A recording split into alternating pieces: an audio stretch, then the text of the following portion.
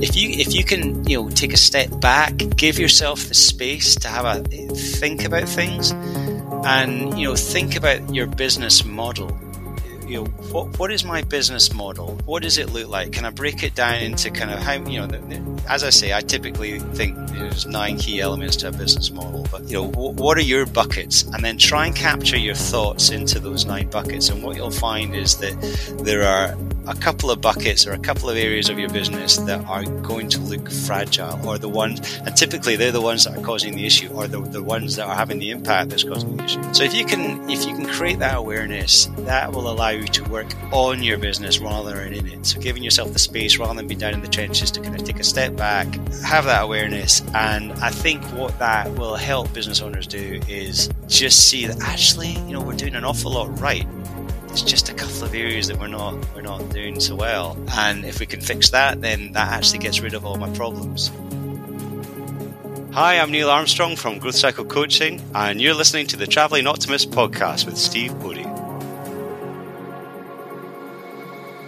Greetings, everyone, and a warm welcome to the podcast. I'm so glad to have you with me. How have you been? It's been a while. I've missed this, to be honest, and so my apologies for the delay in bringing you another episode of The Travelling Optimist. I took some time out to start what I hope to be the blazing of a new trail work-wise, but I'll fill in the blanks on a later show as things haven't been finalised yet. But in this episode, I'm going to introduce you to one of Scotland's finest, one of their hidden treasures, a guy who is himself blazing his own trail, Neil Armstrong. He's a high-level thinker. He's a person with that rare ability to not only be able to break down complex issues about business, but also come up with a roadmap to help stricken business owners. What was great about this conversation is that Neil is one of those guys that takes a question and he just runs with it. He has a wealth of knowledge and experience, and that stems from building a successful career in global sales and marketing. He's a confessed addict to solving problems and now fuels that addiction to coaching business owners to achieve greater levels of success. Growth Cycle Coaching was born out of a desire to help, and being the generous soul that he is, Neil has kindly offered all of my business owner listeners a free hour's coaching, so please do take him up on that, and all the contact details will be in the show notes. So this is me and Neil Armstrong, a guy who has truly found his lane in life, someone with immense likability, but ultimately the big question he wants you to ask yourself is, how can you do it better? Okay, let's go.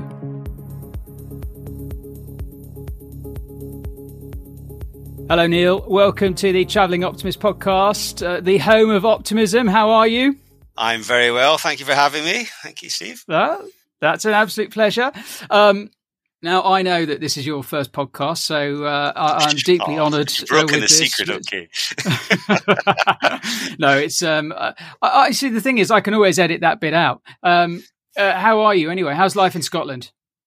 Superb. Great. Well, it's obviously been an interesting day on the news. We've had one extreme, the UK government giving the budget, and the other extreme, we've been having this debacle with Salmond and the Scottish government, Nicola Sturgeon giving her evidence. And so I have had more conversations at the school gates and whatever about national news and the radio than I ever have in the preceding couple of years. So it's been a good day.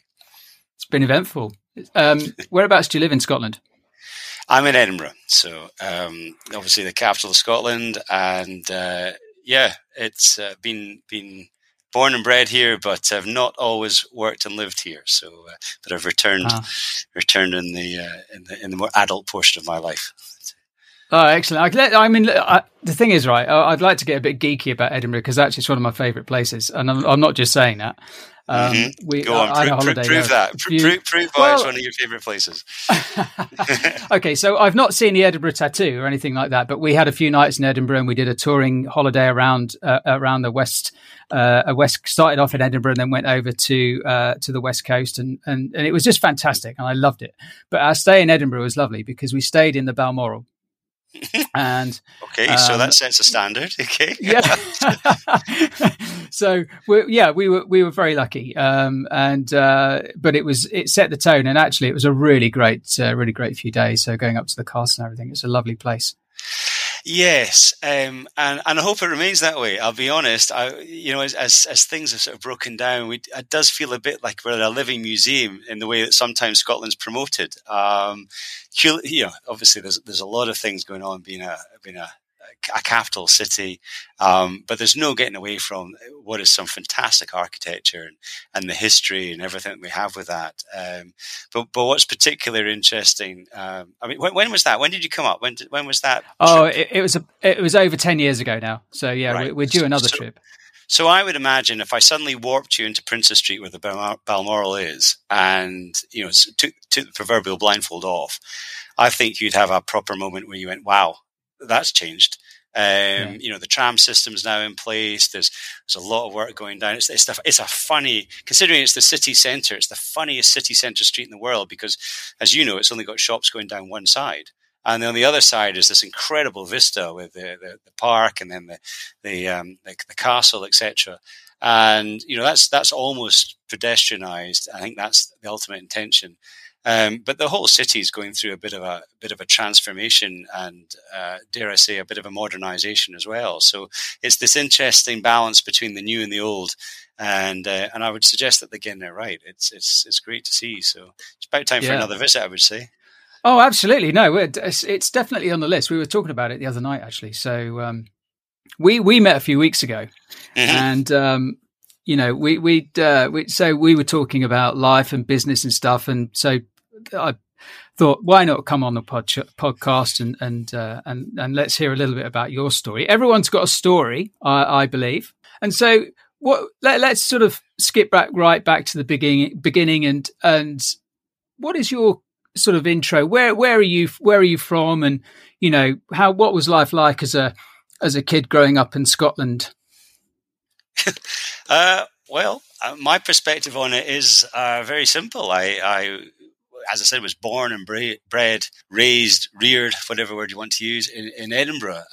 So a little village outside of Edinburgh called Balerno, which has now become a fairly commutersville village. And at the time, it was very small, local school, and then just progressed up through the ranks of school.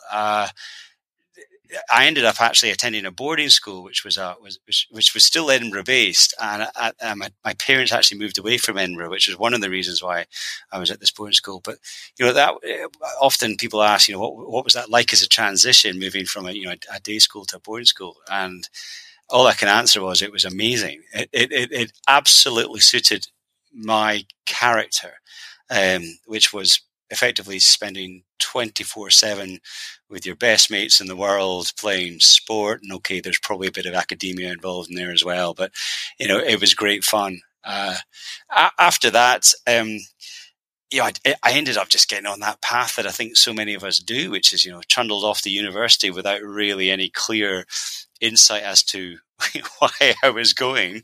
I knew the course I was off to do, but I didn't really know why. I didn't stop to think at that point. It was just kind of a conveyor belt of activity. And so the sort of first real interesting decision I had to make was part of the way through my university course, where I was invited to resit. I should say I didn't have to. I'd like to just underline that. But I'd had bronchial pneumonia. So having passed my exams, I'd had a miserable time of it. So they suggested I might sit an extra year, which I was having a great time. So why would I not do that again? And that was a decision that kind of gave me some benefit, because I guess I found a little bit more focus in the last few years of uni, having had the time to revisit some studies, and I wasn't allowed to do the same exams again. So it actually gave a huge breadth to what fundamentally was a science degree for me. Ended up coming out with a degree in biochemistry, but with no real intention of wanting to be a scientist. So at least I'd had one learning out of the entire education process. But it did have a benefit later on in my career. But and from there, second decision, what to do with life, So I'd finished my education as it was at the time, and I thought, well, I'm not really sure. I have no insight as to what's next. So I decided, my flatmate and I, one night, possibly with a few beers in us, decided that, we're okay rugby players. This is 1998, so the game had turned professional in 95. Scotland was arguably still very amateur, though. And so him and I decided that, well, why don't we pick somewhere in the world where our skills are going to be vaguely appreciated, and someone might want to part with some money to pay us to be there. And so we chose Canada as a country where we thought, well, they play rugby, but it's they're not on the world stage as in any way or sense. So it's probably going to be a reasonably low level. So go and play in a pond where you might be a big fish was kind of the attitude that we had. When we arrived, however, there was a moment where we arrived on a Friday night and there was a game on the Saturday, and they suggested that maybe we don't play that game because we were really quite jet lagged. And as the players ran out into the pitch, David and I looked at each other and were kind of, maybe we should have done some research, because these guys were huge, highly athletic, machines of things, and we were kind of mid-sized at best.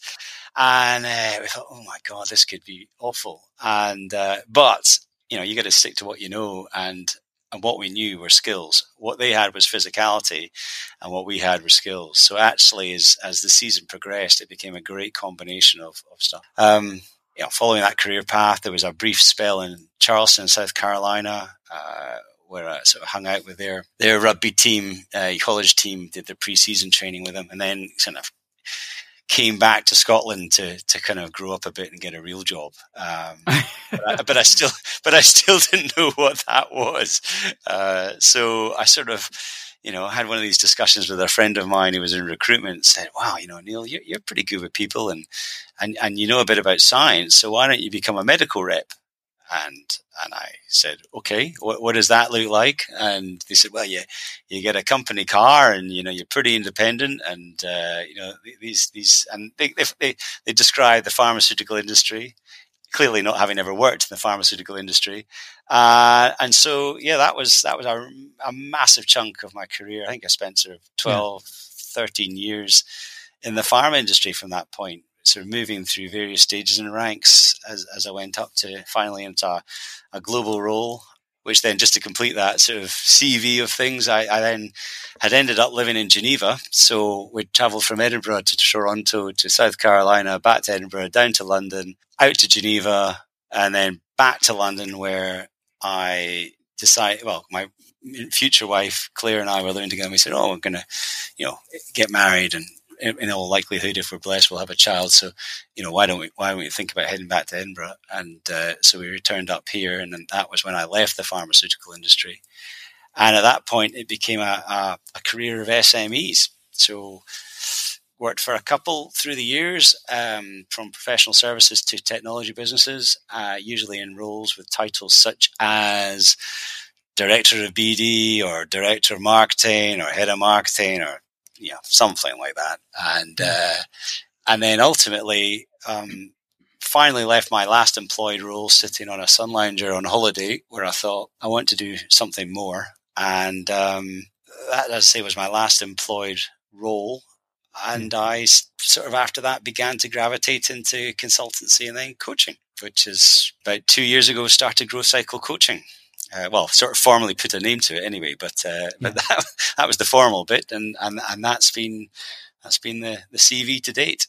Yeah. Sorry, how long ago was that? As I say, formally, probably Growth Cycle Coaching was January 2000, and I think it was 17. I should probably really know that, but it was kind of a merging of stuff that I've been doing and then just sort of formalizing it. And then on top of that, I'm involved in another couple of businesses with some director roles and non-exec stuff. So bit more of a portfolio piece there, but that's it. So how long were you in Canada for then?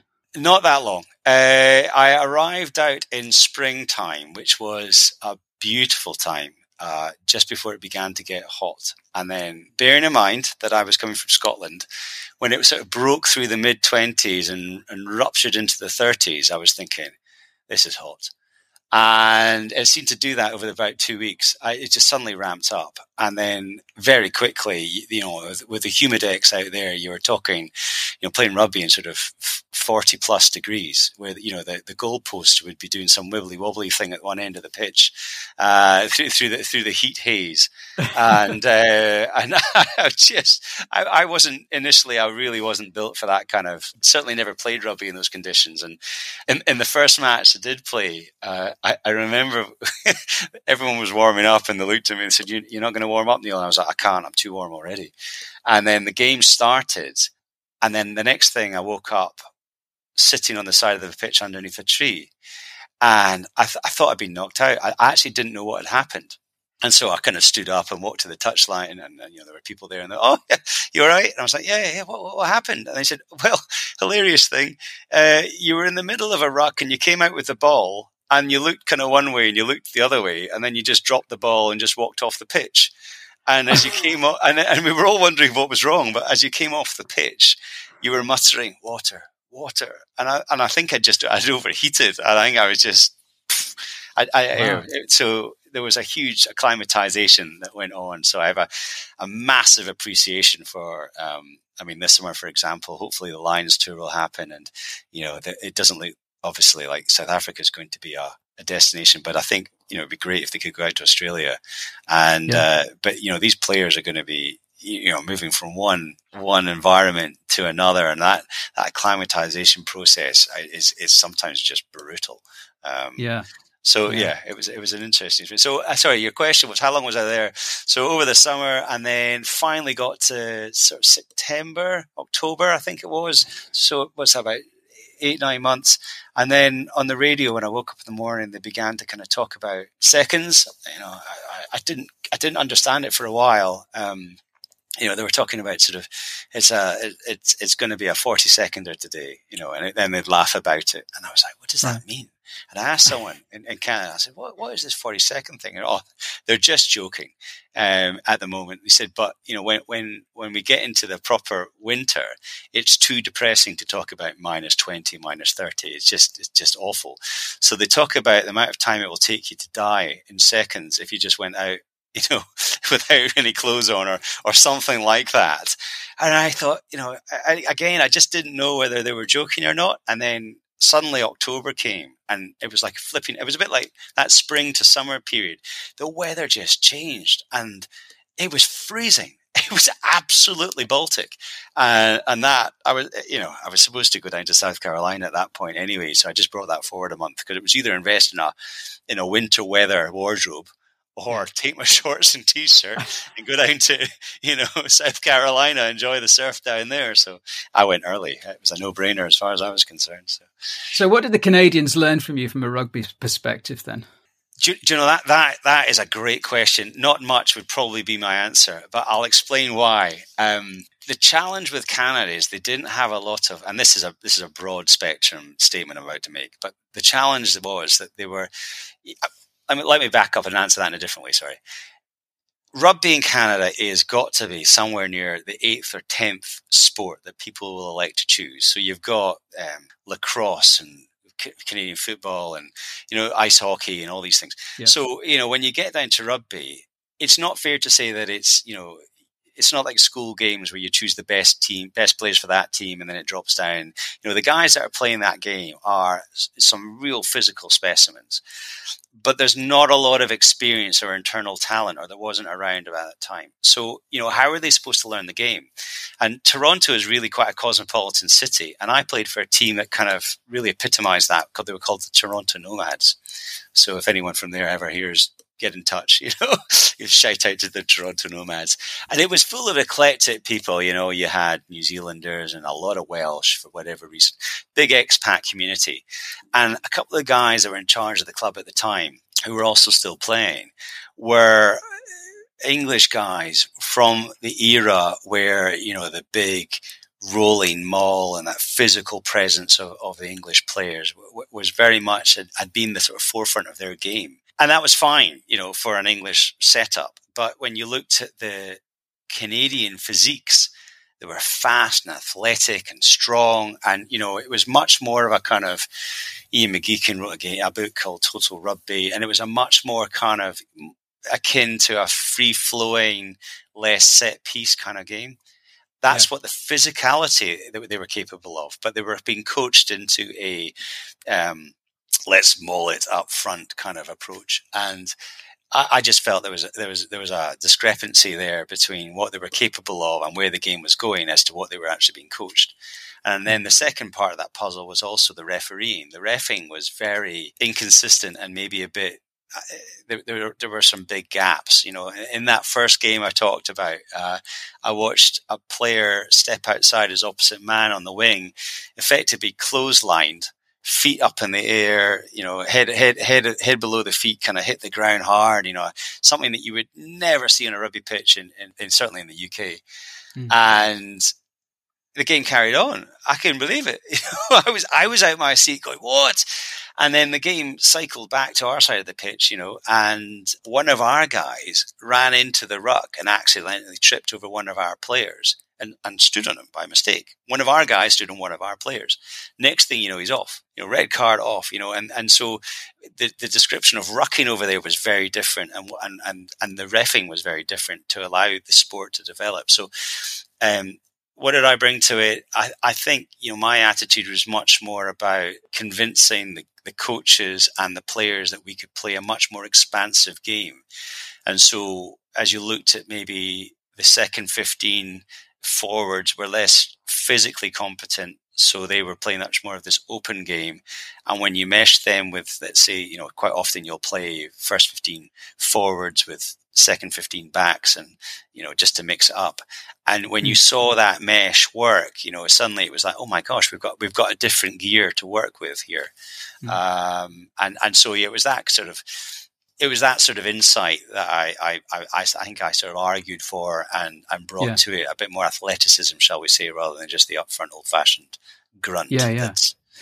And I guess it's no coincidence then, since after you left, that the Canadian rugby has improved, like 1,000-fold. Do you know something? I'm astounded that they're not bigger on the world scene. I mean, particularly when you think about America and Canada, clearly my influence was negligible in developing that. But when you look at the plethora of players, this is where I thought it began to change maybe 5-10 years ago. The amount of scholarships and support that you could get going into universities and colleges to play the game, to then pay your fees. I thought you'd really see the game develop a lot more than it has. But there's I mean, if you really want an appraisal of the modern game, you really probably need to speak to a modern player, because I've been watching the Six Nations this year and never have I felt so far away from a game. It's not the game that I played. It's evolved to a point where I think there's, commentators and spectators are all sort of scratching their heads a wee bit, thinking, I'm not sure I'm really enjoying this. So, I think. Well, if you're an England supporter, you're definitely not enjoying it at the moment. And if you're a Welsh fan, I think you're just mystified and celebrating. So it's great. Yeah, absolutely. What I find interesting, though, and just sort of staying on this point about you going over to Canada and then going down to South Carolina and so on, was the decision to go and do it rather than go and get a job. And I just wondered what your thought process was with that, because actually I'm a real believer in everyone's got masses of time to do these things. And if you've got an opportunity to go abroad and experience new things, I say go for it. And there's no better chance to do it really in between that period of, if you've sort of left school or if you're leaving university, and you've got that time where actually you don't need to worry about your career too much anyway, do you? Well, it wasn't an option for me to go from school and do a gap year, because I wasn't that kind of guy. I wasn't motivated enough. I didn't have, a vision of traveling the world. In fact, Canada to me, as I said, the decision was made with a couple of beers in hand, sitting there trying to sort of almost avoid the next step in life, which was getting the job. But whatever the paradigm of that thought making was, it's probably the same paradigm that sort of stuck with me the whole way. And, looping forward in time to kind of actually some of the more recent months, I think mindset and mindfulness has been a real key that people are becoming more aware with, or the wherefore is there for it. And, I think it's one of these things when people begin to kind of open up their mindset and be more mindful and have that broader kind of horizon, shall we say, to things begin to happen to you.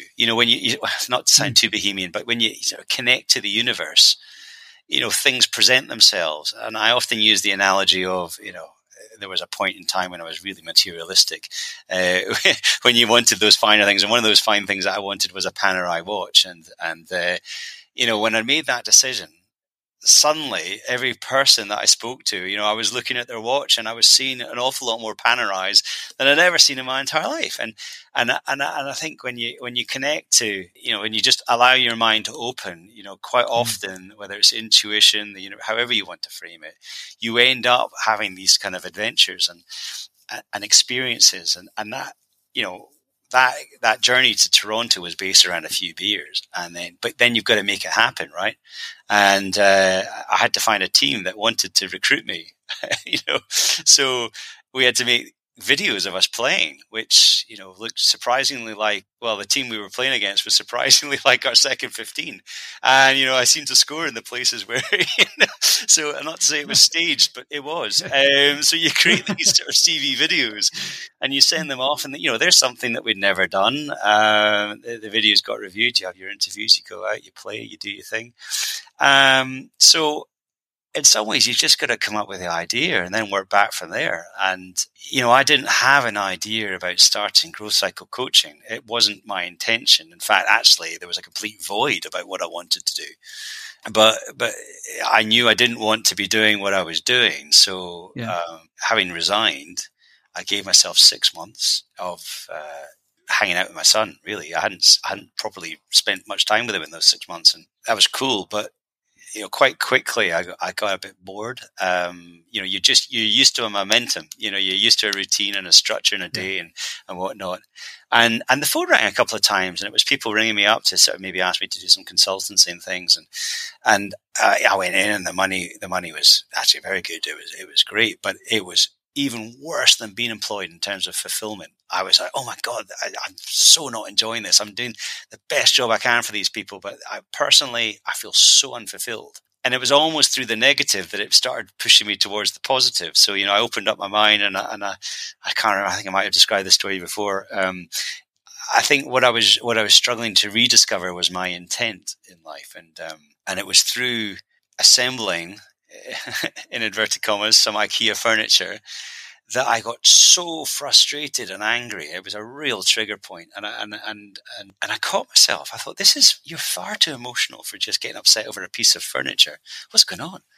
And so I reframed it in a more positive sense, in terms of, what is it that's really irritating you? And I couldn't answer that question. So I thought, well, make it easier. Kind of, what do you believe? And it was simply in that expression, I find that intent, which was, I believe this could be done better. I believe this consultancy piece can be done better. I believe this IKEA furniture thing could be done better.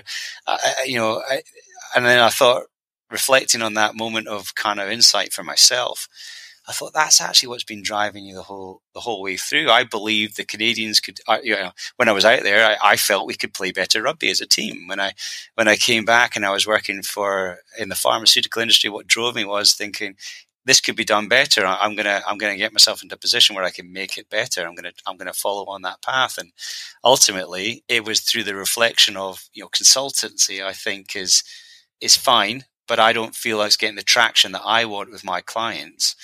So what about a different methodology? Could it be done better? And that's when I invested a lot of time and effort in developing my coaching methodology and understanding more about that and the impact it could have. And, ultimately focusing that then on the individuals who own and run these businesses to help them create businesses that are better, making them better, helping them to be better, and therefore get the results that they really deserve if they make that investment in themselves and their business. And that's where the whole make more profit, revenue, and freedom to run your business better, freedom for your people to work better, freedom for you maybe not to be as so intensely involved in the business. Freedom is obviously pretty subjective, but it does cover a plethora of emotional states. That's been the inspiration over the last few years is to take that too. two business owners. So is it more a self-running business? So is it trying to get these owners into a position where the business runs itself rather than them running the business? That's kind of answered by the name of the business. So Growth Cycle Coaching, the inspiration there was I wanted something that was a bit Ron Seal.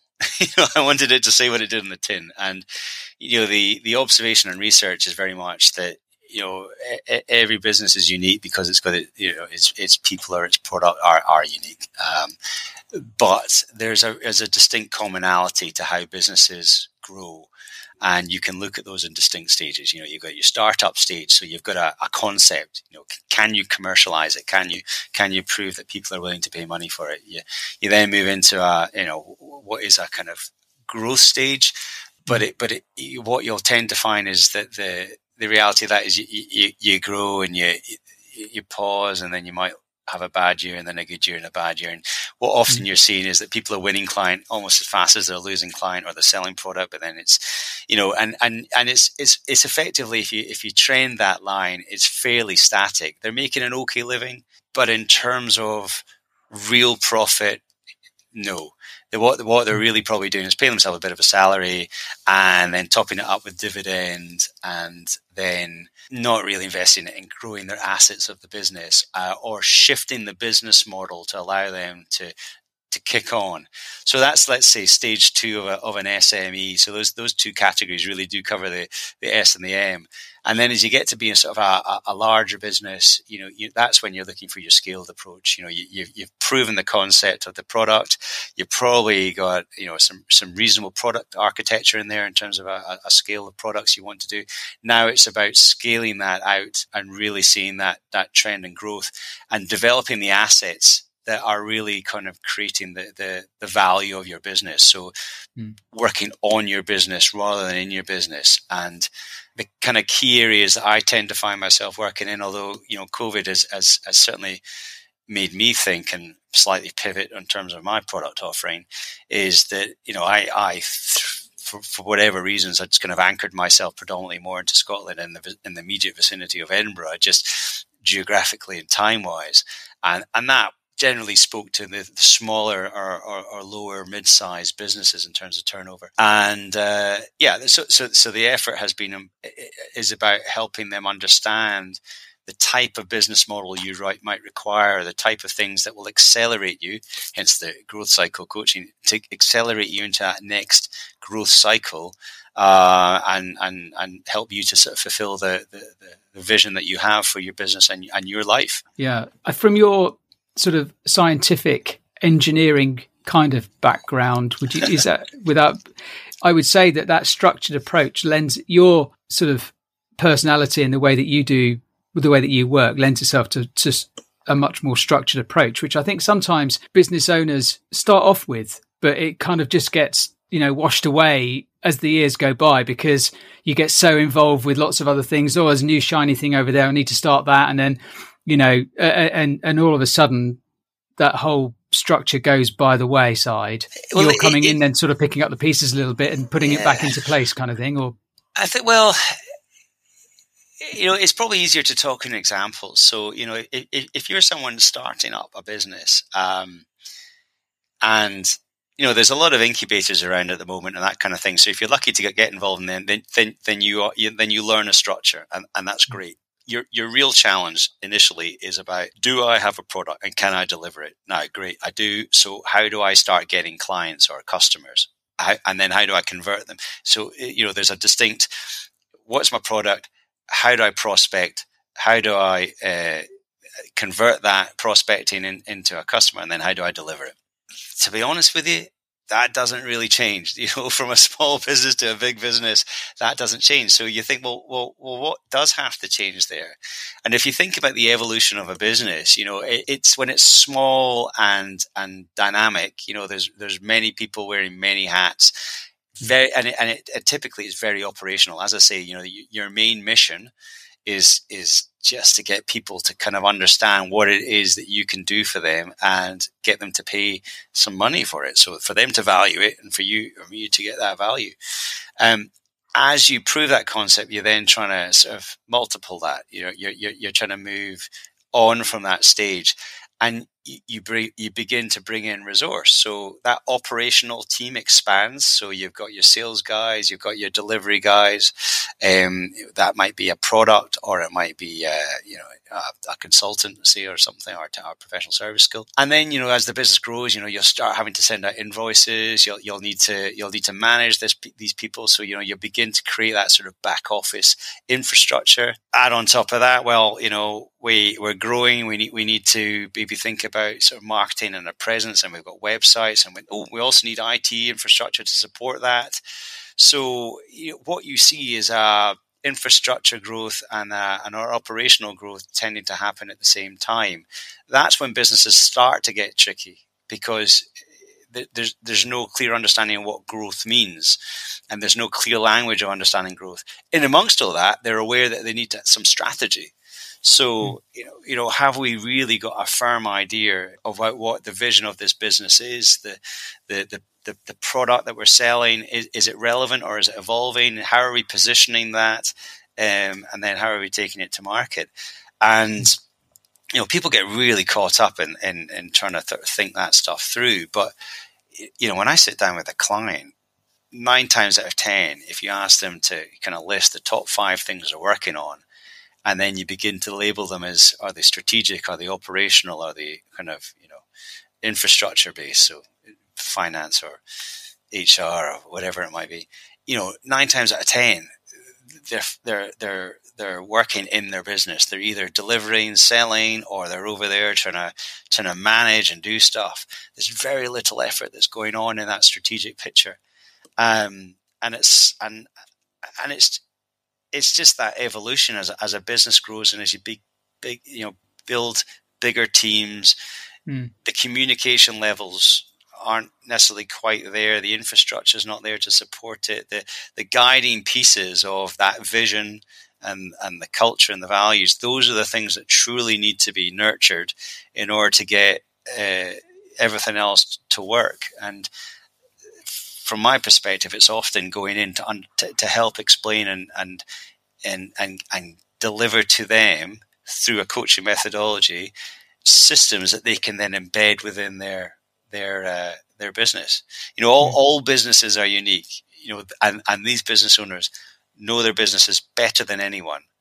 The approach I have is to help them understand and get that space for the things that aren't working so well. And to focus in on them to make them work better, and to acknowledge the things that are working well, and to kind of let go of those for a while. Those are not the priority things. So there's not that many things you need to think about in a business. There's really not. And if you ask any business owner, they're usually a stressed Eric. They've got 100 things on their head at any one time. But if you can help them to capture those thoughts into the 6 or 9 things that you need to know within a business, suddenly it becomes an awful lot simpler to think about. And then what you'll tend to find is that there's only 1 or 2 things that probably need to be worked on to have a significant impact and benefit to that business. And getting them into focusing on that suddenly makes things an awful lot simpler for these poor owners to think about.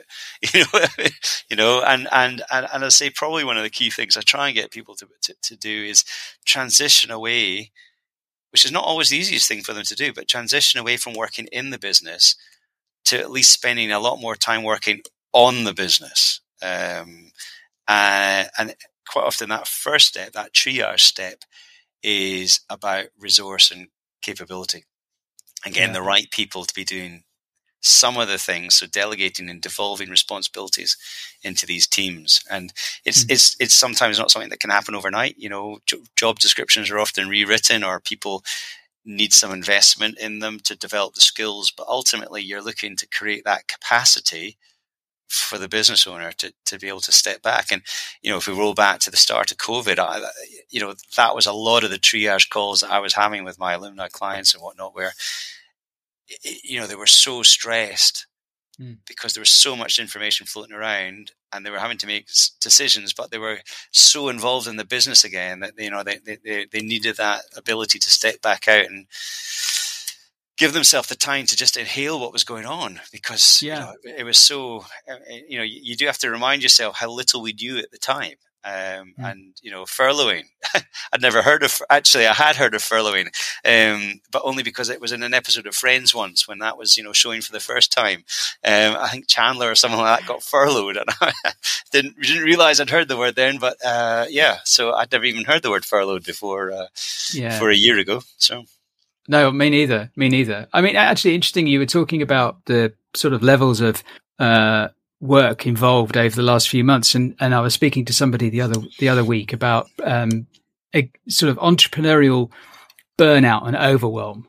And I think there's a massive issue with that coming up. I think with burnout and overwhelm, particularly for business owners. How do you feel, what do you see about that? How do you feel about that? I don't know if I confine it to just business owners. I think generally, there's a huge challenge just generally in people. We've gone through some really intense stuff, and that's not to say it wasn't intense before all this began. It's just been added to. But particularly going back to business owners, I think there is a degree of very just strong degree of uncertainty. I mean, we've also had Brexit in that time.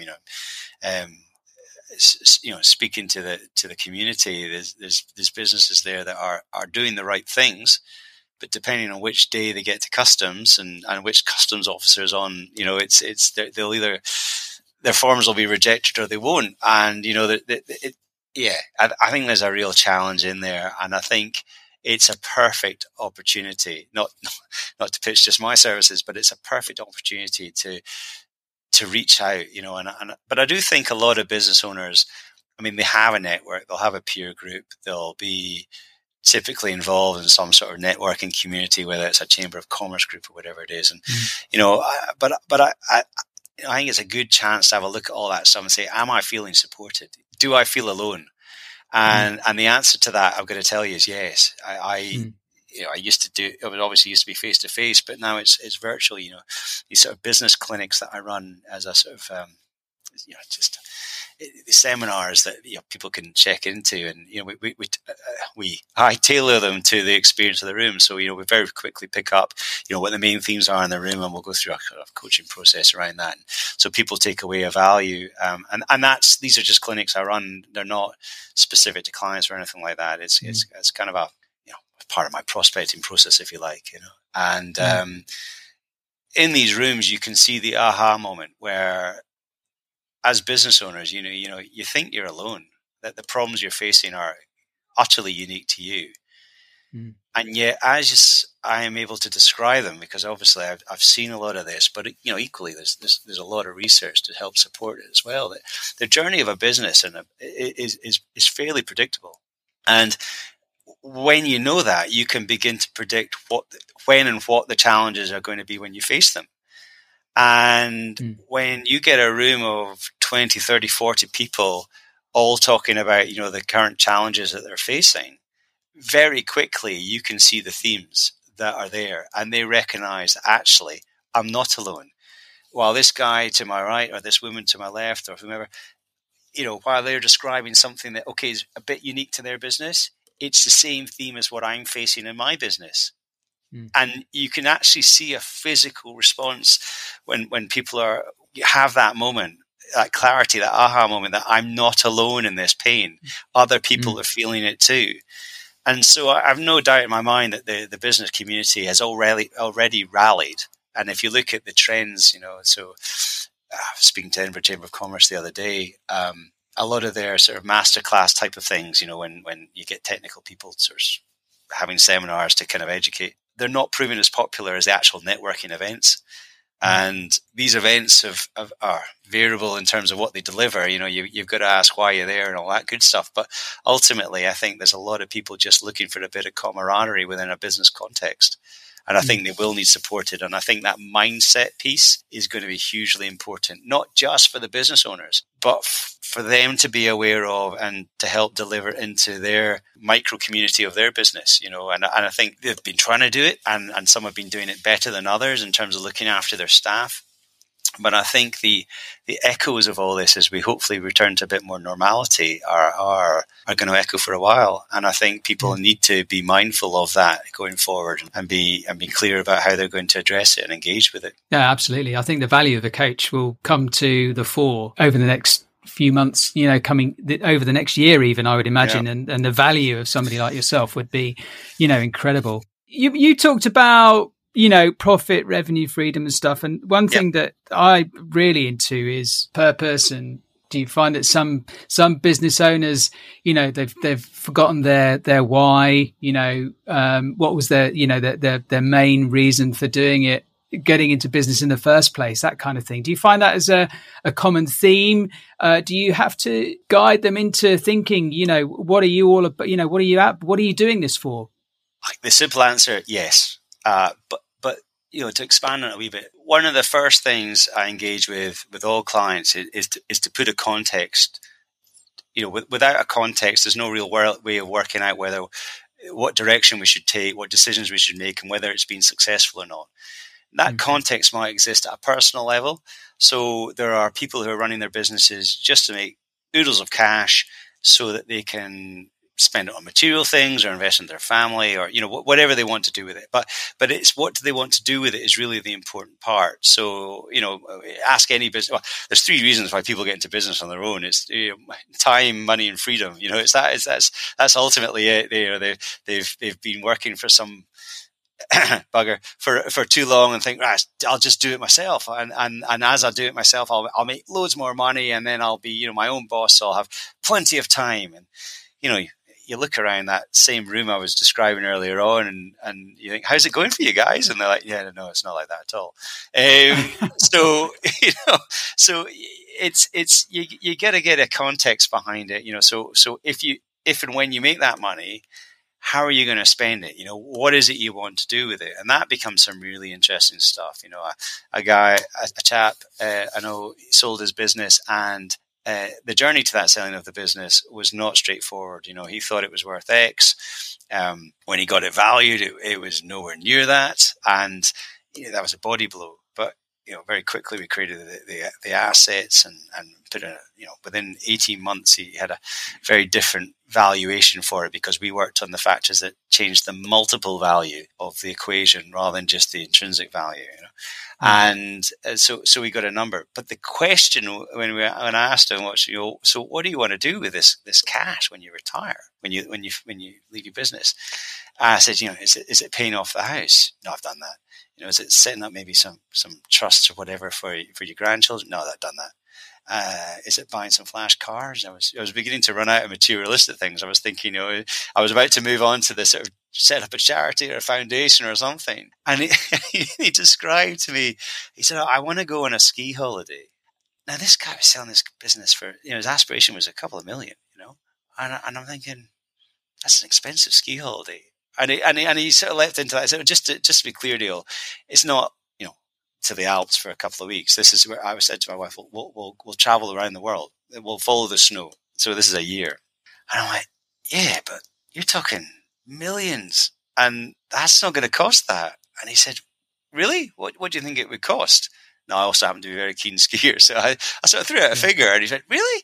He said, that do you think? And I went, well, let me ask you, what are you going to do with your house while you're traveling for a year? Are you just going to mothball it? Or are you going to rent it out? Are you going to some sort of income from there? So we began to talk through it, but ultimately, his vision for his money was to kind of have a few adventures, and that kind of thing. Other people, have an ethos where they've got something, a product or service, and it's much more sort of, community spirit, it's sort of almost a social bites attitude. They think they can improve and better humanity or mankind or the planet and what they want to do. And, that's their driver. It's not, obviously they want to make some money while they go because they've got to live, but, it's the main driver is just to get it out there. I've met plenty of business owner that is doing it for the ego, that they just want to be running their own thing and be the head honcho, and that's their purpose. So everyone's got a context. Finding that context and using that to steer the decision making is the key thing. In terms of whether you formalize that as a vision for their business, again, I go back to, what stage is your business at and how relevant is it? I think it's wonderful to start a business with a vision, but most people start a business with an idea or an idea or a concept or maybe a widget that they've franchised or something, and they don't know whether they're going to be successful. They're just going to do what it takes to get through those first weeks and months and get that revenue beginning to develop. And then at that point, you begin to sort of think, well, do I need to pivot? Is this working? Or if it's not working, I need to pivot and do something else, or do I persevere and I carry on and I can add more structure and investment and continue? And I think that's really the stage where it becomes very powerful to have that vision piece, because it's what enables you to galvanize and create a culture that, the values and all the things that we know underpin a business, but don't necessarily get the investment and the service that ultimately they do. And yeah, I've not answered that question very succinctly, but ultimately I think most people have a context for what they're doing, or they need reminded by it, whether that's actually formalized into a purpose for the business. Yes, usually that does need some work. 9 times out of 10, though, I think probably one of the key areas that I often end up working with people is around about positioning. So the curse of the business owner is sort of shiny things. So we have a product, we're selling that, and here's an opportunity, shiny thing. So if we maybe just brought this into the portfolio, or if we sold this, or this is a great idea, how do we work it up? And and we'll do this as well. And quite quickly if you've got a sales team, they're spasming from one target client to another target client. They're trying to sell a product. The market doesn't understand what it is your business is around, or that positioning. And I think most of the successful businesses I've seen in the last 12 months have understood that the importance of, I'm going to call it niching, but understanding your positioning, really strengthening that so that you're very clear as to who and what and where and when and why you sell that product or that service, and getting really precise about that, and becoming a big thing within a niche, rather than trying to be sort of general to a lot of people and just getting lost in the noise.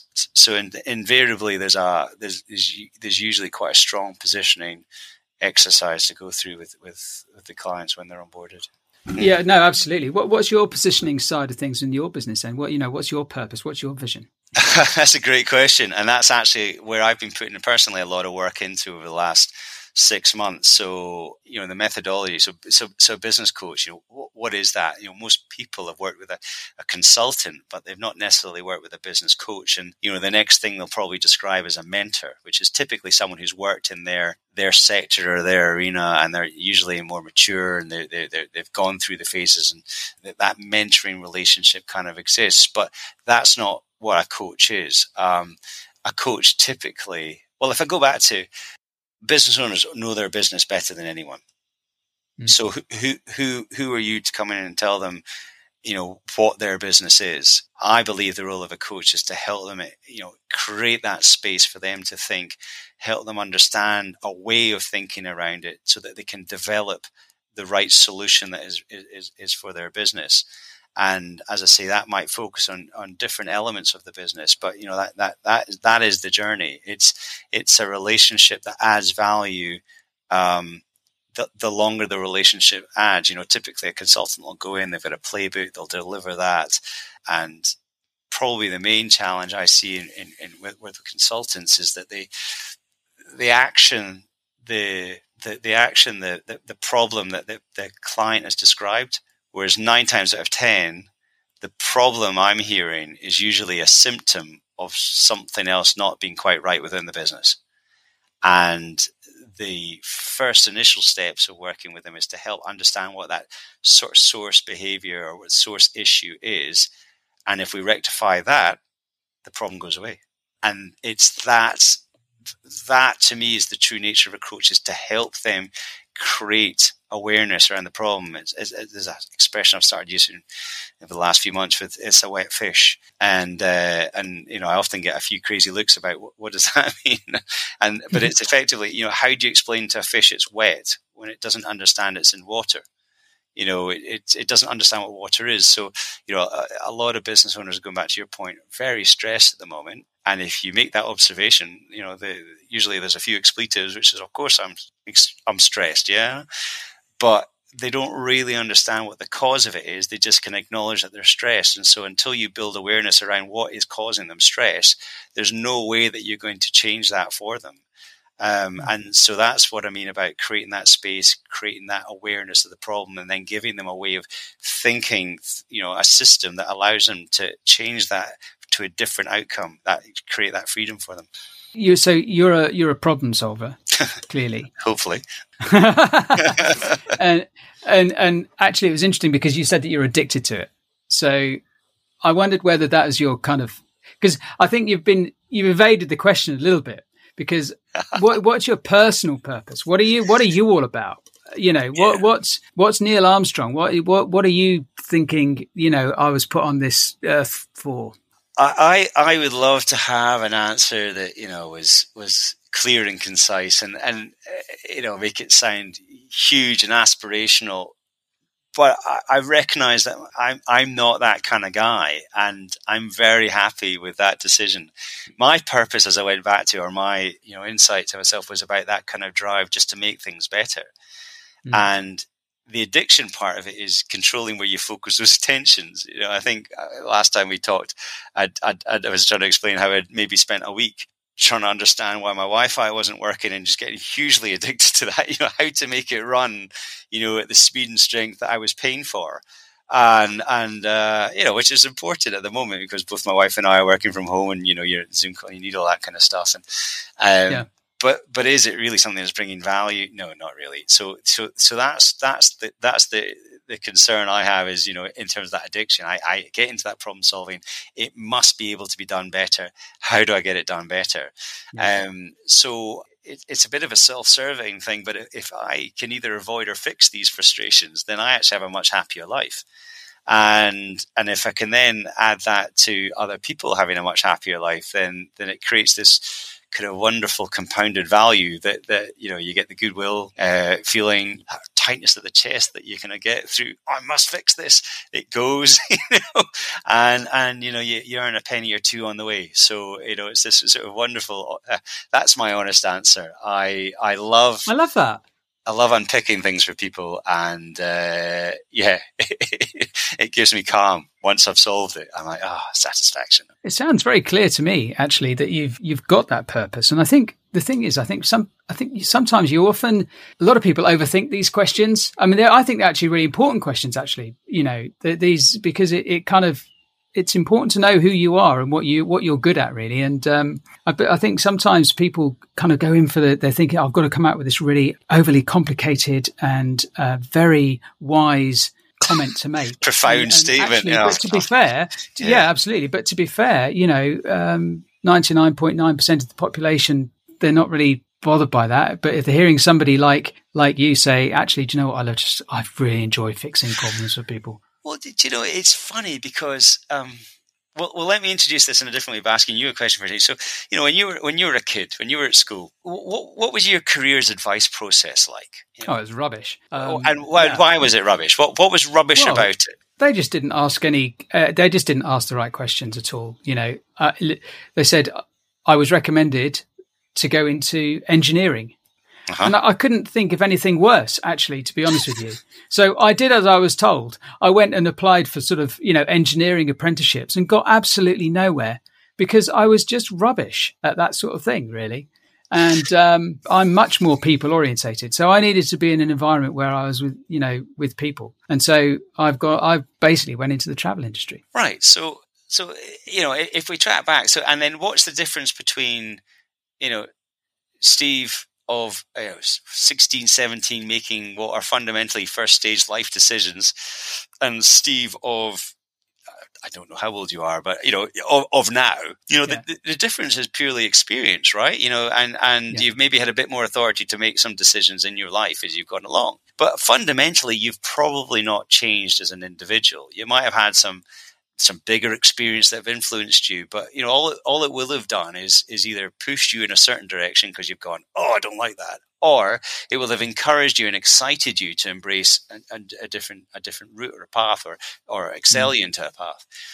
And it's a bit of a, once I've made my millions and I'm set up my foundations, it's an area I'd like to look at with kids and career advice, because my belief is that, I read a paper a couple of years ago which described something like, 70% of the jobs of the next 20, 30 years haven't even been conceived yet.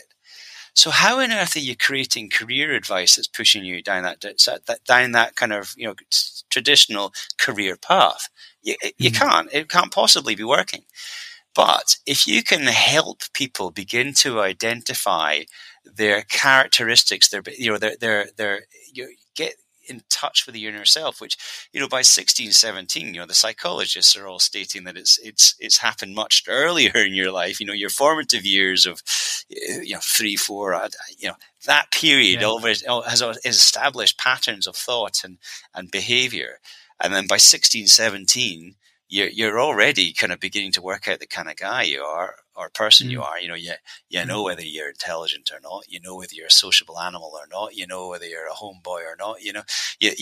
There are instincts and things that you will naturally gravitate to. And I just think if people could begin to identify those intents or behaviors or core things about themselves earlier, then they would make far better contextual decisions about what career in life should look like.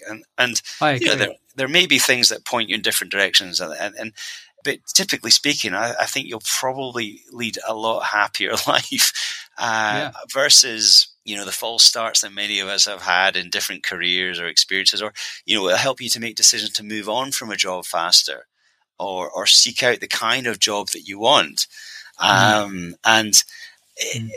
think there's a huge room for improvement in that career. I think I've never met anyone yet who looks back and thinks that was wonderful career advice, from an advisor at school. I don't think anyone's ever had that experience, but I think it could be. And that ability to get people to be much more in tune and mindful of who and what they are, begin that journey sooner, so that they can understand maybe the contextual decisions that they will make in future life, and how to complement that rather than maybe oppose it. And it doesn't stop you changing your mind. I mean, we've all maybe made career changes and done different things, but I think it would certainly set a path of least resistance and allow you to excel faster, which is typically what you see in a business when you can bring in that context and provide a context for their decision making. The instant reaction is that they make decisions faster, better decisions faster. The health of the business improves massively. There are some great tools out there, actually, which I think should be used from the school age upwards. Things like StrengthsFinder and Kolbe, particularly. Really interesting information that you could use practically by going in. So, for instance, I'm a high influencer and I'm all about relationships. I'm all about people. I'm all about fun or whatever. And so that information then could be used to direct your energies into, if you're leaving school, into looking at industries and jobs and businesses with those kinds of roles involved. And it's all, so the other test that we do, particularly in financial services, is called Kolbe. And so that gives you an indication of whether you've got high follow through or a high startup, that kind of thing. So, normally the entrepreneur would be the high startup, low follow through, because you employ people to do the follow through for you. So that kind of thing. And if you're a high follow through, you're really into detail. You love diving into a problem and finding out, getting information, extracting information, so on and so forth. So it's that kind of information that actually I think could probably do people the world of good and get them into out of school and into the world in a much more positive shape, if you see what I mean. Does that make sense? It does. I think I follow how you're saying it. And I mean, the challenge ahead of some of these kids at the moment even from, the most supported family, in the world. We see the exams and turbulence, and of course they're kind of, it's going to be an enigma for them, really, isn't it, as they come through, and it's going to be difficult. On the plus side, though, I hear an awful lot more about apprenticeships or recruitment, where people are being taken straight from school into doing law degrees or accountancy degrees in actual law firms, and almost bypassing the university situation. And I don't know whether that will work or not. It's not really in my knowledge of that impact, but at least people are beginning to look at different ideas. I think that's the key thing. And I don't think it's acceptable to just look at a child and say, you're good at chemistry and you're good at biology, so you should do biochemistry. Okay, and then what would I do with that? That was the dilemma I found myself coming out with a degree in biochemistry. Kind of, okay, and I don't want to be a scientist. That's what I've learned. Not in the way that I understood science at the time. So, but the skills did come back to be very helpful when I joined the pharmaceutical industry. And so, it's I guess it's just about experience as much as anything else, isn't it? I mean, go back to that. If I keep it on the business front, if you've got products and careers that are not even being conceived yet, then you've got to go out and generate that experience somehow, and then give yourself the opportunity to bump into something, and at least make that decision at that point. And I think for business owners, from my perspective, it's a similar thing. Many of them, and you've just talked about the attributes. Why do businesses need to change? Well, there are business owners whose skill set are around the technical knowledge of a product or service. But when the company gets to a certain size, so they've proven that concept, they can sell it. But when it gets to a certain size, potentially different leadership is required, or different skills are required to then take them on to the next state. That can be hard for some business owners. They don't want to. They don't want to step away from being the main person in the firm. But for the enlightened ones with the right kind of context, what it often means is that they find the freedom within the business to do the bits they enjoy, and then have someone else do the bits they don't enjoy. And chances are that, it'll produce a much better outcome for them. So, there's just one example about why businesses change, why they need to evolve, or why a dynamic that was working one day begins to be actually an obstacle the next day to actually achieving that success. Yeah. So what are your goals for 2021 then? I've got some personal goals, all to do with the handicap, getting back on the golf course. I'd like to get back to being a better father again. I think the homeschooling thing is also, that relationship has suffered slightly. But in terms of work, I've done a bit of a pivot. So one of the first questions I had to ask myself in the first lockdown was, can I deliver this sort of thing online? And the answer was yes, but I had to think about the evolution of that offering, and that was fine. One of the things I'm really excited about is I've been doing a lot of work over the last few months about more to do with group coaching. So, go back to that question you said about the question of, are people going to be looking for more support, more community, that kind of thing? And I think I can reach more people and supply all those elements of building a network and building a community or a tribe or whatever sort of fashionable word you want to use, but taking people on a journey and allowing them to share experience along the way through a sort of group coaching piece. So, I've been building a sort of, the term I would use, product architecture around, here's a product for that smaller sort of startup or looking to establish what their first business model needs to look like. Here's a course and a product for the slightly bigger business who's looking to sort of really see some growth and some return. Here's a product for that scaling business. So we've confirmed all that, and then the more traditional, if we're allowed to go back to sort of face-to-face stuff, will be my boardroom product. So that will be, again, with the Ron Steele name, back in the boardroom. It is a kind of one-on-one, but it's a one-on-one in terms of the client will be a company, but usually there's a board or an exec group or something you're dealing with, and that'll be the boardroom group. So it's going to help. Hopefully, my vision is that I can get that support and catalyst for businesses out to more people and help businesses grow, recover and grow from where they are. Yeah, no, absolutely. And really good luck with that. I mean, we've touched on it a little bit already in terms of the pandemic and how, business owners and not just business owners, everybody really are really feeling the pressure. And I just wondered, just in closing, is there any sort of top tips that you can give out, or not? I really don't like the word tips, but is there any sort of insight that you can give, or some uplifting last sort of comment to people and about getting through this and what it's going to be like at the end, after this is all finished? For sure. So what leaps to mind? Well, something I said earlier on about awareness. Become aware. If there are areas of the business that are causing you, let's use the word stress or concern or whatever it is, and beyond the obvious of money, cash flow.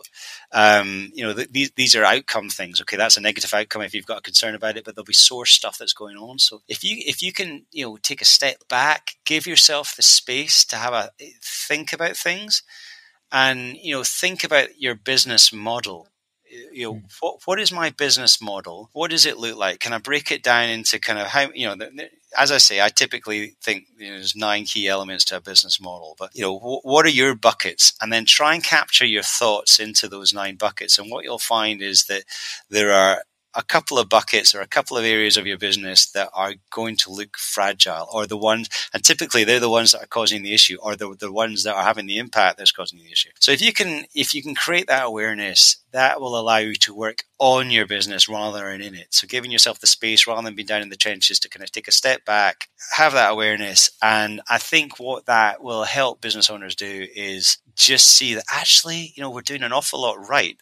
It's just a couple of areas that we're not doing so well. And if we can fix that, then that actually gets rid of all my problems, or at least, I can move on to solving the other problems as well. So that would probably be a key thing. And, I would offer to, if anyone does listen to this and they want to get in touch and maybe sort of explore that a bit more, and this is not a pitch, this is a genuine offer. And if they want to talk about that maybe in a more distinct a specific issue around their business, then happy to have a virtual cuppa, and give an hour and talk it through with them and see from a separate perspective or a distant perspective, if we can frame a different context around what it is that you're experiencing, and maybe that might give some insights for some people to step back and do something with that. But I think it's stay positive and be mindful and have that mindset, but ultimately, give yourself the space to think about things and as I say, work on the business, not just in it. And that should hopefully open up some of those areas for you to at least be aware of what the challenge might be. Yeah, awesome. So how can people get hold of you, Neil? And what's the best way to do that? Do I thought about this? Should I be adding a landing page to the website? And it just wouldn't be me. I think the easiest thing, Neil at growthcyclecoaching.com, or find me at LinkedIn. Fortunately, with a name like Neil Armstrong, you might find one or two of us. Apparently, there's some famous guy, so it's not worth Googling Neil Armstrong. Lost in, exactly. Lost in space. Parents, what were you thinking? But yeah, so Neil at growthcyclecoaching.com. And as I say, I'm more than happy to share my addiction with other people and have a cuppa, and if that can send people on their way to a better step forward in their business, then that's great. Very happy to. Brilliant. Thanks, Neil. I really appreciate it. You're now an official member of the Optimism Tribe. Fantastic. Which I know you've always wanted to be a member of. Yeah, well, I do now. Absolutely. No, thanks so much for coming on the show. I really appreciate it. You've got some incredible insight and a lovely story, and I'm so grateful for you to coming on the show. No, I appreciate it. Thank you very much for having me, and thanks for being my first. The first of many. Well, let's hope so. It's been great. Really, really, really painless, really enjoyable, and as you framed it before, just a chat in the pub. Absolutely. Yeah, no, that's great. Thanks, Neil. You take care. Okay. Cheers then, Steve.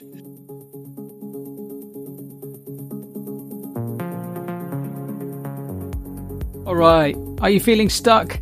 Is the business like walking through glue every day? Then please do take Neil up on his offer of a free hours coaching. You just never know where it might lead you. Connect with him via his email or through LinkedIn. I'll put the details in the show notes, but please do contact him. Now, thanks for listening. I know I say this every time, but it really means a lot, and I can't thank you enough for your continued support. You're all awesome. So stay well, stay happy, and keep the optimism levels high. And I'll be back with another cracking episode next week. Take care.